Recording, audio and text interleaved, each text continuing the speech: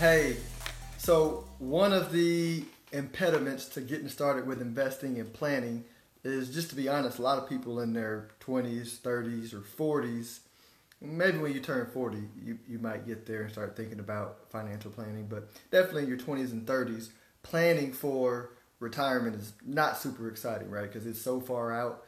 I'm a financial planner, and it's extremely difficult for me to get excited about building a plan uh, for the sole purpose of traveling around the world and doing what I want to do at 65. At that, I mean, that's so far away. I do it, right? It's like brushing your teeth, right? You got to do it. It's important. It's responsible. But you just don't find too many 30, 35 year olds who are at the point where they're willing to make take the steps necessary to do that plan, let alone spend the time to build a plan. And so when I'm talking one-on-one with a client about a financial plan who might be 35 or 38 or 32, we're definitely talking about college funding and retirement, but the biggest part of our energy is around 5 years from now or 7 years from now, right? It's paint me a picture of how you want to be living life.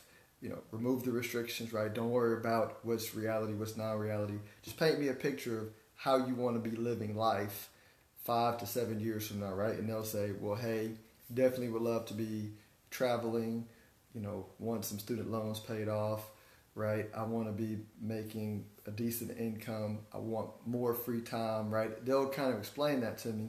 And then I'll ask if, what type of work or what business or what job, could you do where you didn't feel like working, right? What career could you do, right? Mine is this, like, I love what I do right now, right? There's parts of, running my business that I don't love, but those are small parts. For the most part, like, I can do this, and I'm planning to do this until I'm 120, right? So I love what I do. So I'm always trying to figure out, I don't get sad on, Sunday nights or get upset on Monday mornings. Like, I love doing this, right? I love advising clients. I love research and investing. I love talking to people about their business and financial goals. Like, I just love that, right? So I'm always trying to figure out, what do you love and what could you do to where if you made money, you would really enjoy it, right? And it would not feel like work. And marry that with what allows you to do what you want to do, right? So if you were doing that, could you still is it flexible enough for you to travel and do all the things that you want to do? And most people realize that, while building a plan to retire at 65, right, is realistic but not exciting. It's way more realistic for people to be quote unquote retired, which is doing the work that they want to do when they want to do it, within 10 years. Like, I've not sat down with somebody where we couldn't build a realistic financial plan for being in position to be retired or doing the work they want to do, not the work they have to do, and making a comfortable living, like within 10 years, right? And so the steps are, we go through, we look at what their bills are, right? Your fixed bills, these are bills that if you don't pay it, something shuts off or defaults. Right, then we look at discretionary bills, and this gives us an idea of, all right, here's the cash flow. Then we build the next step is, okay, how do we eliminate debt, right? What's the plan to eliminate this debt? Then we build a saving and investment plan to build up cash cushion and some investments for, 7 years from now, 10 years from now. And we also include the long-term investments as well, right? And the third or fourth part is, okay, how much income do we have to make to make these goals, right? To pay off the debt, to have the investments in cash that we want in 10 years, right? To put us, to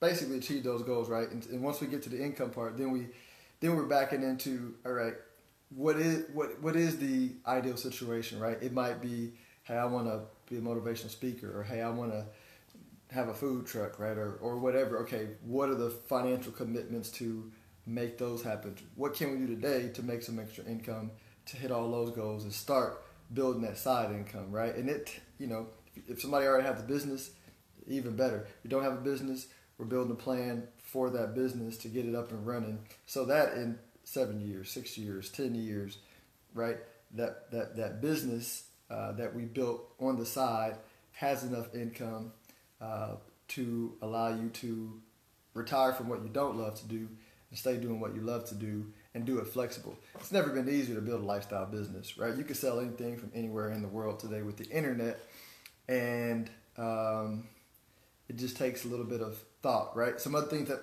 things that come through that process is something that I'm really excited about and telling people to do, like, is think about not buying a primary residence, right?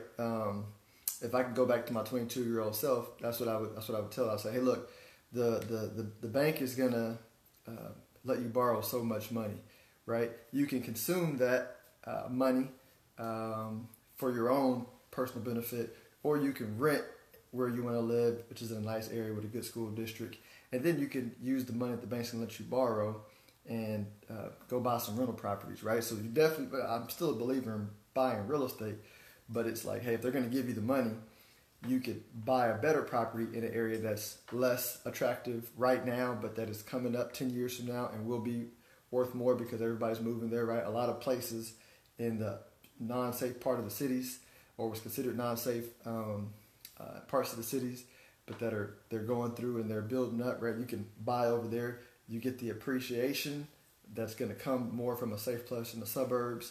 In 13, 15 years, if you reinvest all the money you make back into it, if you do the deal right, you can have it completely paid off, free and clear, which is extra income for your 10-year financial independence plan. And it's just different creative ways to where once you're focused on like a 10-year plan, you're like, hey, yeah, I thought about buying a home and consuming it, but if I have somebody else, like if I put 20% down and a renter pays for the other 80% of the property, that's money I didn't have to save. That enhances what I'm doing and gets me that step closer to retiring early, right? And that's one big part of it: buying real estate appropriately, building a side business, right? Paying off the debts, building your savings. But this is it's way realistic, right? This is something that like a normal person can do. I mean, I met somebody who was not making that much income, and I was like, look, you can go Uber drive or wait tables and make this extra money you need to make this plan work, right? And you do this over a 5-year period of time. You get the money saved up, you get this paid off, you step over here full time, right? Or, I had another client who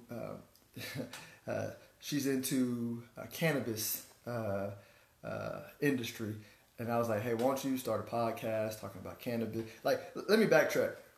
Whenever you're building because we're talking about building business, right? Whenever you build any business, it's going to take, hey, Randy, whenever you build any business, it's going to take 5 years of knocking on doors, shaking hands, kissing babies, going to breakfasts, going to networking events. So while you're doing that, you scale it by putting out content, and you're building that network and you're building a business. But if you're consistent over a long period of time, just knocking on doors, you can build a business. If you combine that with putting out content over a period of time, I have no question whether you can build a business if you're selling a good product and service, and you're providing value in the content that you're delivering. So it's mixing all that in, as well with some other creative planning strategies like buying real estate appropriately and letting other people pay for it. It's because you're focused on a 10-year plan. Maybe you might say, I normally would have spent the $7,000 a year on 2 vacations because I don't want to wait till 65 to travel. But if you're telling me I can do it in 7 years, I might forego that $7,000 a year for 7 years and put that $49,000 into something that's more meaningful, right?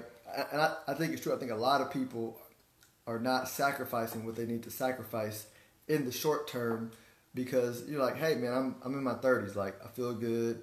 I don't want to wait till 65. I might not wait until 65. I might be dead. I'm like, cool. Like, don't wait till 65. How about 45? How about 42? But it's going to require you to put in some extra hours of work now to not sacrifice your lifestyle, but in the edges of the stuff that you know that you may not be doing, cut that stuff out, reinvest it to pay off student loans or to build some cash for a side business, to purchase merchandise and or marketing. If y'all are watching the Facebook Live or you listen to this on the podcast when I drop it, and you're in that world, you already see the people that are making an extra $2,000, $3,000, $4,000, $5,000 a month, $7,000 a month through selling a business on the internet. It's never been more realistic. A lot of folks are focusing on like the Tim Ferrisses of the world, or these other people who are building these huge audiences and just saying, I can't see myself doing that. I'm like, you don't have to. I mean, maybe you got it. I don't think I got it, but I know, and that's what I mean with my company, Stonehill Wealth Management. I built 100 clients through content marketing, in a 3-year period of time, and I'm making a decent amount of money, right? It's not hard to build a side business or full business in your spare time, right? And I do this full time, but you can do it in your spare time to help you get in a position to do what you want to do sooner. Right now, I feel like I'm preaching, so I'm gonna wrap it up a bit. Here's the point: through proper planning and a strategic plan, where you're looking at money going in, money going out, you're focusing on paying off debt. You're thinking about where you're going to save and invest in the short term and in the long term, right? And then you're thinking about ways to make extra income through businesses, through buying real estate appropriately. And we can come up with lots more creative ways depending on the person and what they're willing or not willing to do. You can, because if you already own a home, boy, is there a lot of things that you can do with the equity, depending on how long you've been in there. So I hope this helps somebody. Let me go ahead and give my disclaimer. And by the way, before I go there, please share this video with somebody that you like, that you think might see value in doing a plan like this. Through my company, Stonehill Wealth Management, I build these all the time. You can do a one-on-one, no-cost consult. Go to my website, stonehillwealthmanagement.com, and you can book a time directly. What up, Shaddy? What up, HL? Hey, let me do this disclaimer and get on out of here. Got another meeting coming up. Information presented is for educational purposes. It is not meant to be considered personal investment advice, not to be considered solicitation for the purchase of specific securities, investments, or investment strategies. Investing involves risk, and no investment is guaranteed unless so stated. Individuals listening to this presentation speak with a qualified investment professional or a tax advisor or acting on any information contained in this episode. Enjoy